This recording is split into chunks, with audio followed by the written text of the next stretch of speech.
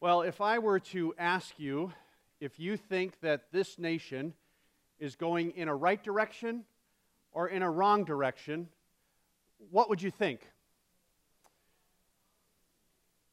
Well, Rasmussen put out a poll on Monday, this past Monday, September 26th, and they asked 2,500 likely voters whether they think that this nation is going in a right direction or a wrong direction. And 72% of them, almost three-quarters of those polled, said that they believe our country is heading in a wrong direction. Now, they never define what wrong direction is all about. It's kind of left open-ended. So I heard some of you grumbling, wrong. You'd be part of that 72%. But what would you use as a measuring rod to say, this is why I feel the country is heading in a wrong direction? I think if Rasmussen called me, I would agree with the majority, and the thinking behind why I would agree was because I see our country and I think it's heading toward moral decline. I think that what's behind it all is that there is this spiritual vacuum in our country that just seems to be growing, where more and more people lack any interest in, or they lack any fear of, or any reverence for God. Well, we're studying the book of Micah, and Micah was a prophet that was a prophet from God to the nation of Israel, more specifically to the tribe of Judah, which would have been the southern kingdom of the nation of Israel, the southern kingdom. And he was a prophet around 735 BC to around 700 or 701 BC. And God brought this prophet to the nation in order to bring correction, in order to right wrongs, in order to fight injustice. Today, we are going to see from the wisdom of Micah, first of all, what causes a nation to head in the wrong direction. And then we're going to see how that affects the people of that nation, how that actually trickles down to every aspect of life. And then finally, we're going to end with, so what do we do about it as followers of Jesus? And so as we dive in now to Micah chapter 6, verse 9 through Micah chapter 7 and verse 8, we begin with the birth of national corruption. For those of you, by the way, who have been with me, you realize that this pulpit is in the center of the stage. Some of the traditions of the 1960s. Something I have to get used to, because normally I have it off to the side. So I'm sharing with you what's going on in my mind. I don't know why. I should just keep rolling, Jeremy. They don't really care. Just keep talking. But how does an entire nation become corrupt? How can it become broadly unethical or even crooked? Well, the wisdom out of the book of Micah will reveal to us that corruption grows through the super rich.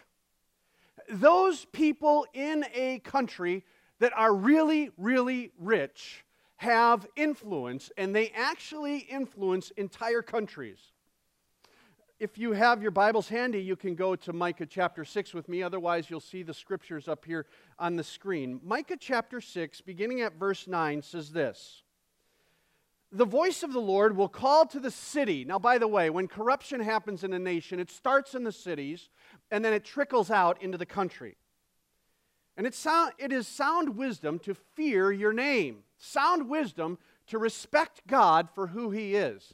I just love Proverbs 9 and verse 10. It says, "The fear of the Lord is the beginning of wisdom, and knowledge of the Holy One is understanding." It's good, it's sound to fear the Lord. That's where wisdom is found. And then the Lord goes on, "Hear, O tribe, who has appointed its time?" He's saying, listen, God is saying, who basically has nations on this planet for any given time? Who starts nations and who ends them? Ultimately, it's in God's hands. And then he addresses where national corruption was born. Verse 10, is there yet a man in the wicked house, along with treasures of wickedness, and a short measure that is cursed? Can I justify wicked scales and a bag of deceptive weights? He's basically saying, I can't justify this wicked deception. Verse 12, for the rich men of the city are full of violence. Her residents speak lies, and their tongue is deceitful in their mouth. This word violence here can take on many different forms. In the context of this passage and in the context of the book of Micah, we realize that this violence is a form of lying and deception for personal gain. That this violence is demonstrated by the rich getting richer with their fellow rich people, their fellow wealthy people, at the detriment of their other countrymen. In other words, the rich got richer and those who were not rich were kept down. They actually didn't benefit from the rich getting richer. Well, does that sound similar to today at all? Our government, the federal government, every 3 years puts out a survey called the Survey of Consumer Finances. And it started back in 1983. And they track basically the wealth of our nation and the middle class, where they're at, where the poor are at, and where the rich are at, and where the richest of the rich are at. So I've got some graphs from this survey, the Survey of Consumer Finances. In 1983, you'll see that the middle class, their wealth was about $80,000 a year. In the top 10% of the nation's economy, or of the nation's population, they were at about 500,000, the top 10%. Top 5% were almost at 1 million. And the top 1%, you've heard that in the news, were at about 3 million. That was what they were worth in 1983. Now go to 1989. Middle class stayed about the same. This stayed about the same, but the very wealthy began to grow. 92, again, middle class staying about the same. Rich staying about the same, and the very rich staying about the same. 95, about the same. 98, a little bit of increase there now. You'll see that in the very rich are now at about 5 million. The top 10 and 5%, about the same. Notice this. All of a sudden, the middle class, their wealth was around $100,000. And in 2001, that continued to grow. Go to 2001. 113,000, almost 114,000. The very rich are getting quite wealthy here. And the top 10 and 5%, they're staying about the same. 2004, we're up about the same. And 2007. Notice the middle class, their wealth was about $136,000. That was the middle range in the United States. And the very wealthy were up around 9 million, 9.4 million. And you'll see that the top 10% were now at 1 million, and the top 5%, they actually increased to at about 2 million. Now, there's an interesting thing that happened from 2007 until the next time that they did this survey. Notice what happened in 2010. Keep your eye on this number. Boom. The middle class dropped like over $50,000 in 3 years. The rich stayed about the same, and the very rich dropped a little bit. And then in 2013, you'll notice now the middle class are about at 81,000. This is kind of an interesting number. The poor are losing money in 2013. They can't even make it to zero. But what I found interesting when I was looking at this is, and this is the latest data, we'll get another one after 2016 is over. They'll get the next one out. But you notice the drop in the middle class. These guys stayed about the same, but the drop in the middle class, and then it goes to almost the exact same amount as what was 30 years earlier. Go back to 1983. And we're seeing that the middle class is really not advanced at all in the last 30 years because basically the bottom fell out sometime between 2007 and 2010. Well, what are the reasons for this? Why did this happen? Well, honestly, I am not an economist.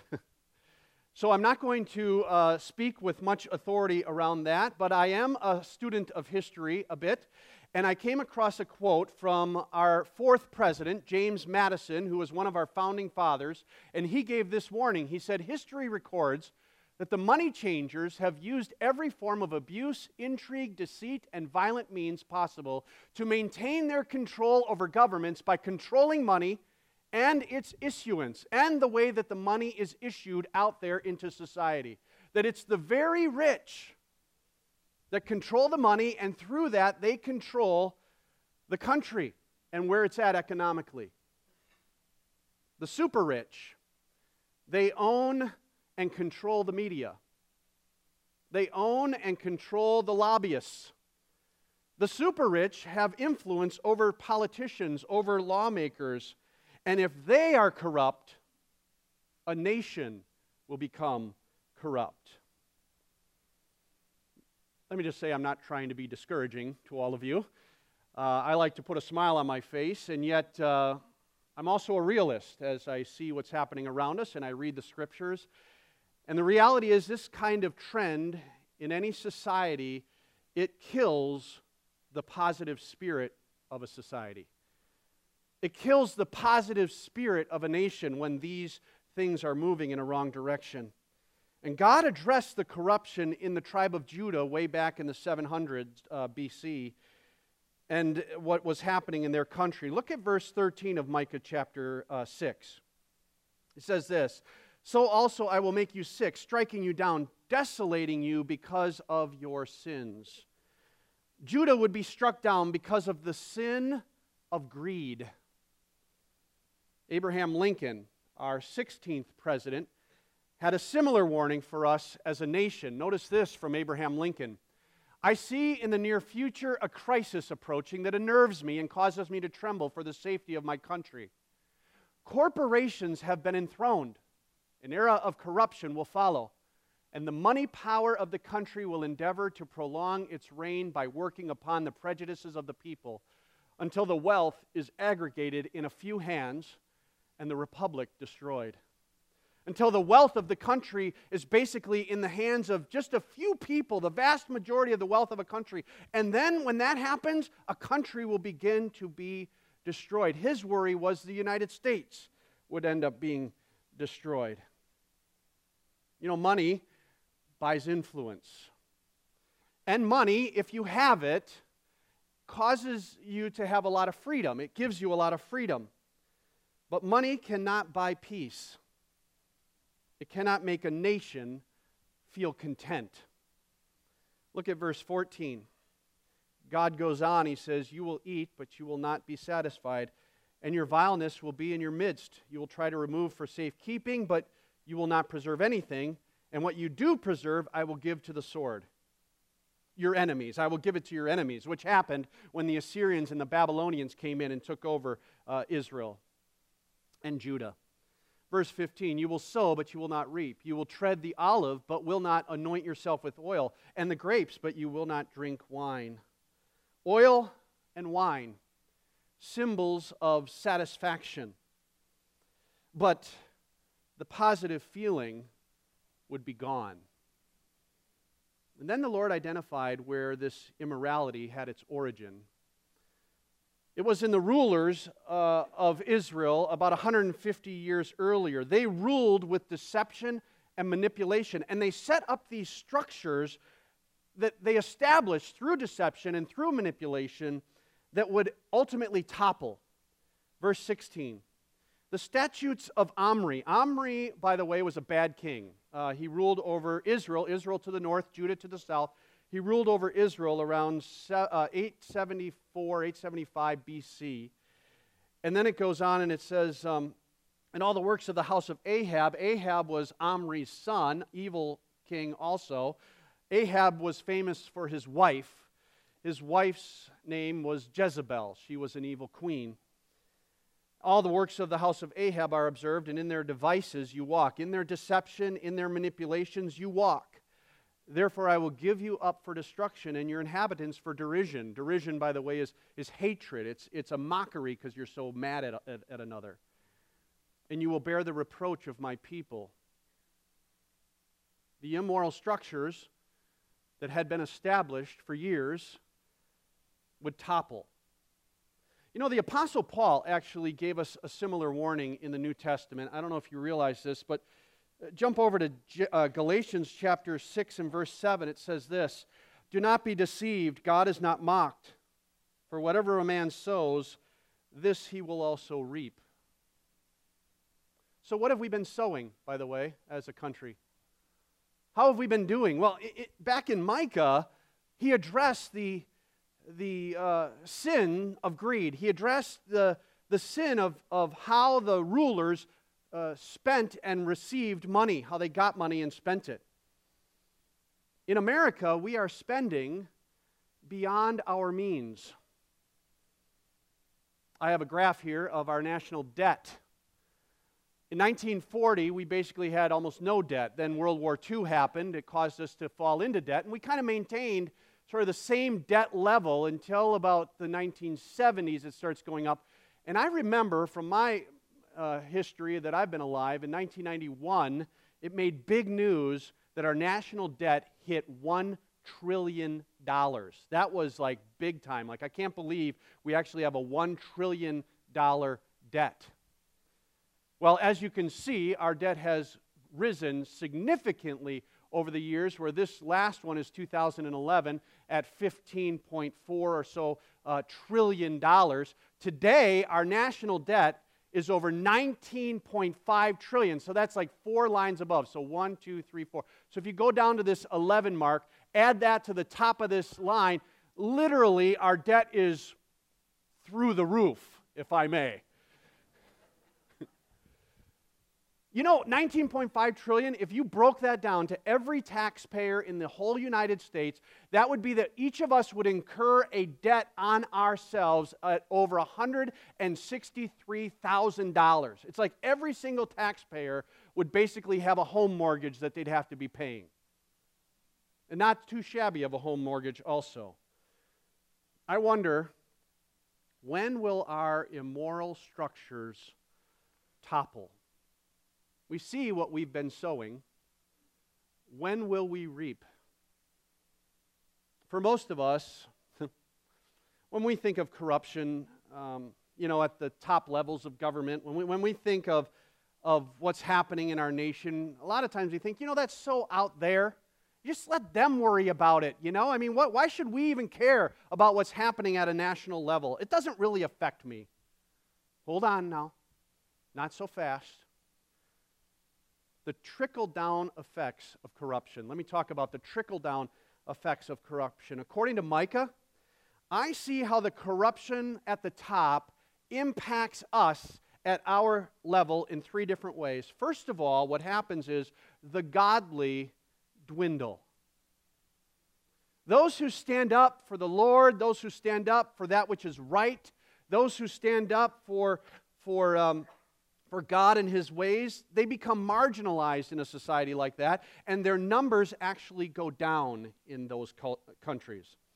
In Micah chapter 7 and verse 1, it says this, "Woe is me," Micah says, "for I am like the fruit pickers, like the grape gatherers. There is not a cluster of grapes to eat, or a first ripe fig which I crave." Now he's speaking in poetic languages here. He's painting pictures. He's painting a metaphor here. And what he's talking about is others who I'm trying to gather together with me, who have a same like mind, who think the way I think, who want to honor the Lord. They're hard to find.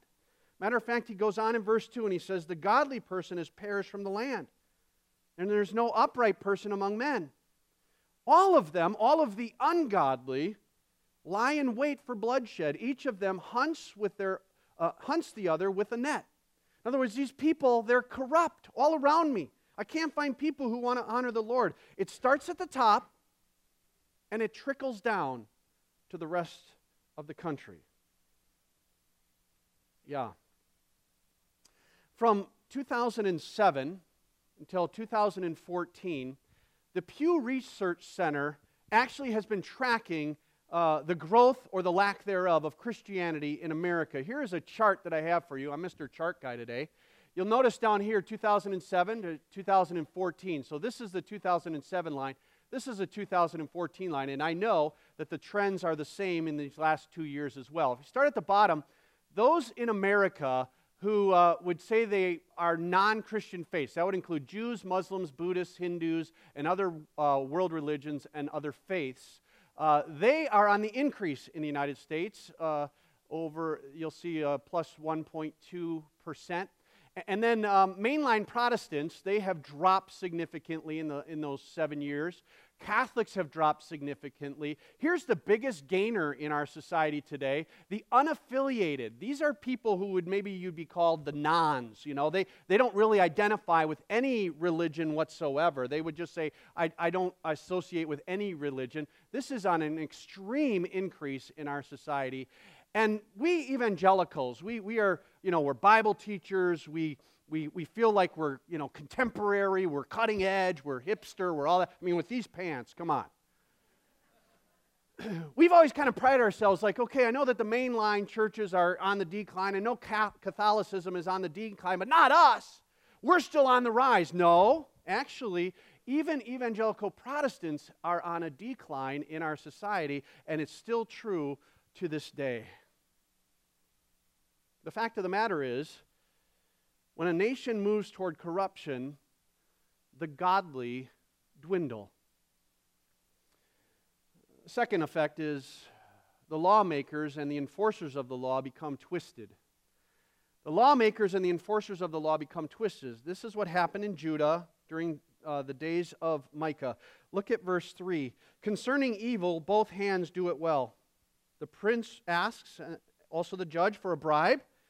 And the great man, that's the rich, the super rich, the influencers, they speak the desire of their soul, of his soul, and they weave it together. So the rich man influences the politician and the judges, and this is what I want, and they try to weave it so that the rich man gets what he wants, the super rich I'm talking about. And then verse 4, the best of them is like a briar, the most upright like a thorn hedge. The prince, the judge, the great man, they weave together and they twist where what was once immoral now in a society is declared moral. And if you hold to, no, I think that's still immoral, you're looked at as the immoral person to even think that. It's twisted. Then what the result is, the best potential rulers then that we have to choose from are seen right there in the beginning of verse 4. The best of them then is like a briar, and the most upright like a thorn hedge. Now, I'm not trying to make a political statement here. I really am not. However, what Micah said then may be seen as ripped right out of the pages of the news today. Because some think that the choices that we have for our rulers today are either going to be a briar or a thorn hedge. Either a weed or another weed. But here's the warning that Micah gives. Verse 4 ends this way. The day when you post your watchmen, your punishment will come. Then their confusion will occur. When you are under attack, Judah, he was saying, listen, when you are under attack, when the Assyrians and the Babylonians come in, your rulers won't know how to defend you. They will be confused. They won't know exactly what to do, and they'll make poor choices. And that is exactly what happened. And it could very well happen again today for us. When rulers are corrupt, they will lack wisdom on how to handle it. How to handle it when the nation that they are called on to lead is under attack. Well, here's another consequence of the corruption on a national level. Trust is lost. It trickles down to the point where trust among one another begins to diminish. Verse 5, do not trust a neighbor. Do not have confidence in a friend. From her who lies in your bosom, guard your lips. By the way, some think that's a wife. I don't. I actually think that this is speaking to the promiscuity and the adultery that was happening in Micah's day. And then the level of distrust grows from the friends and the neighbors, and it trickles down into, might I even say, invades the family. Notice verse 6. For son treats father contemptuously. Daughter rises up against her mother. Daughter-in-law against her mother-in-law. A man's enemies are the men of his own household. Gary Campbell, I don't know, some of you know the name Gary Campbell. He's one of our elders. He actually works voluntarily as our director of operations at our church. Great guy. A little while ago, he was telling me about growing up in the 1950s. And he said, you know, the picture that you have of the 50s is really what it was like. Like he grew up in, you know, a traditional family with traditional family values. His family structure was very solid, very strong. They went to church on Sunday together. Communities were safe and neighborly, just like you'd picture. Then the 60s came along. And the assassination of John F. Kennedy came along. And the Vietnam War came along.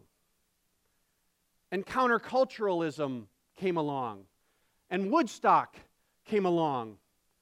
And these pants came along. And there was a shift in our country in the 1960s. It was a shift against the traditional family. It was a shift against honoring our parents. It was a shift against biblical values. And I wonder, are we reaping today what we had sown so many years ago? I can kind of feel it in your body language right now. Pastor, don't bring me down. Down, down, down, down, down. That's for next week, 1979, by the way. But a prophet like Micah, he speaks directly to the culture that he's in. A prophet like Micah says some pretty hard things to try and correct wrongs. But a prophet like Micah also gives guidance. A prophet like Micah also has a shepherd's heart to help to lead those remnant that want to still follow the Lord. And that's what he does here by example. What do we do as followers of Jesus in the world that we live in? What do we do? Well, first of all, we pray. We pray in light of eternity. The story's not over until Jesus is reigning. And look at what Micah does in verse 7. He says, "But as for me, I will watch expectantly for the Lord. I will wait for the God of my salvation. My God will hear me. I'll wait expectantly. I expect to see God working." Now, you need to understand, what Micah saw was not that God swooped in and made everything right. No, as a matter of fact, what Micah saw was the Assyrians coming in. And we're not quite sure what happened to Micah after the Assyrians swept in and took over the place. But what Micah did see is that God was working in the midst of the corruption. There was that remnant of people that still wanted to honor God. There was still those people who still wanted to listen to Micah and what he had to say. Yesterday, Jill, my wife, she actually asked me as we were talking through this, she said, "Is there a nation that exists today that is not corrupt?" And the fact of the matter is, the nation that came closest ever in world history to not being a corrupt nation was the nation of Israel under the leadership of King David. But even if you read that history, you realize even that was corrupt. There has never been a completely righteously led nation. But according to the Scriptures, there will be. There is coming a day when the Lord Jesus will come back to this earth and he will sit on his glorious throne right here on the earth, and he will reign over this earth. And according to Revelation chapter 20, it'll be 1,000-year reign of Christ on the earth. And he will reign in righteousness, and that will carry over then, if you go to Revelation 21 and 22, all the way through the new heavens and the new earth on into eternity. What Micah said here at the end of verse 7 is very important. Look at what he says at the end. My God, okay, all of this, I'm waiting for the Lord expectantly. I'm looking for his salvation, but my God will hear me. My God will hear my prayers. My God will hear your prayers, and he will hear my prayers. Until that day when Jesus returns or we go to be with him, until that day, pray. Ephesians 6, 10 through 18 is very clear that our battle is a spiritual battle. And one of the greatest weapons that we have to fight this spiritual battle is when we get on our knees, fight like men and women, and pray. We fight through prayer. Prayer. Pray. Pray for our rulers. Pray for our country. Pray for people who are lost that are all around us. Pray for their salvation. Pray for a movement of the Spirit where he might sweep across this place and bring about a revival. Pray. Pray that God might use you. Pray that God might use me. Pray that God might use us to share his good news with a world that so desperately needs it. In everything, pray.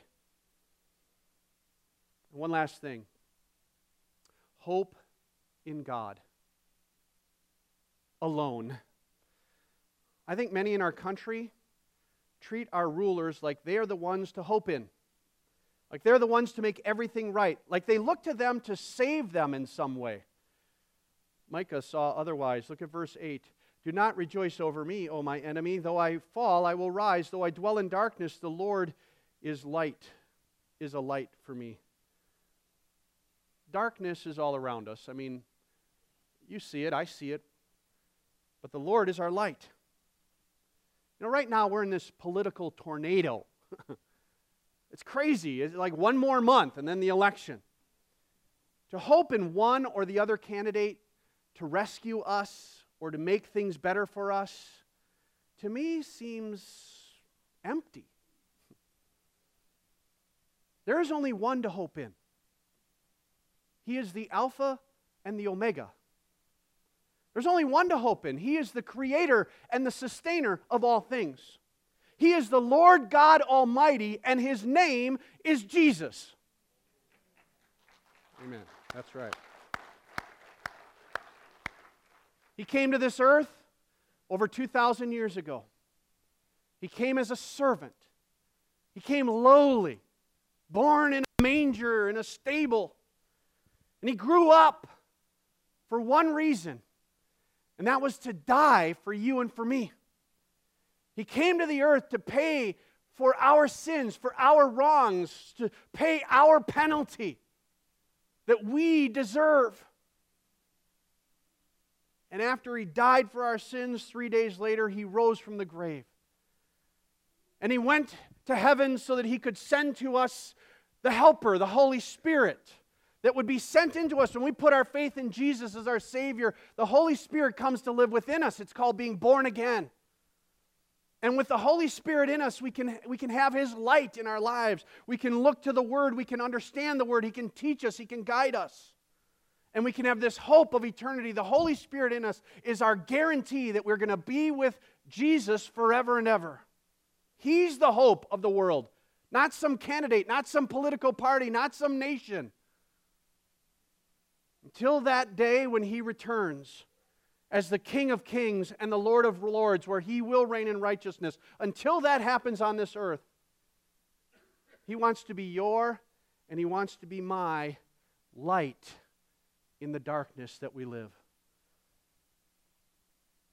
I'm calling on you and I'm calling on me to turn to him today. Our country may be heading in a wrong direction. But Jesus can lead you and me in the right direction. He is our righteousness. He is our hope. He is our salvation. He's the one to turn toward. Now, for some of you here, this may be the first time that you've actually heard that. Wait, I can hope in Jesus? Wait, He died for my sins? Wait, He's alive and He wants to lead my life right now? For some of you, that might be new. But I got to tell you, it is good news. If you turn to Him in faith and trust that, yes, He died for your sins to make you right with God the Father. And then, if you just lay your life down at His feet and say, Lord, I surrender to You, He'll lead you. He'll lead you in the light, even though you live in a dark world. For some of you here, no doubt, you've been kind of walking away from the Lord Jesus. You've kind of turned your back. You used to follow Him, but today's the day that He's calling you to turn back to Him. Because you can't find hope in a political process. You can't find hope in a nation. You can't find hope in anyone but Jesus. And He's calling on you to turn back to Him today. For others of you, the rest of you here, turning to Jesus every day is something that should just be our practice. It should just be what we do, that we constantly turn back to Him, that we constantly turn toward Him, that we just share our lives with Him, that we just lay our lives at His feet, that we surrender ourselves to Him. All of us here, He's calling on us to turn to Him because He will bring us in the right direction.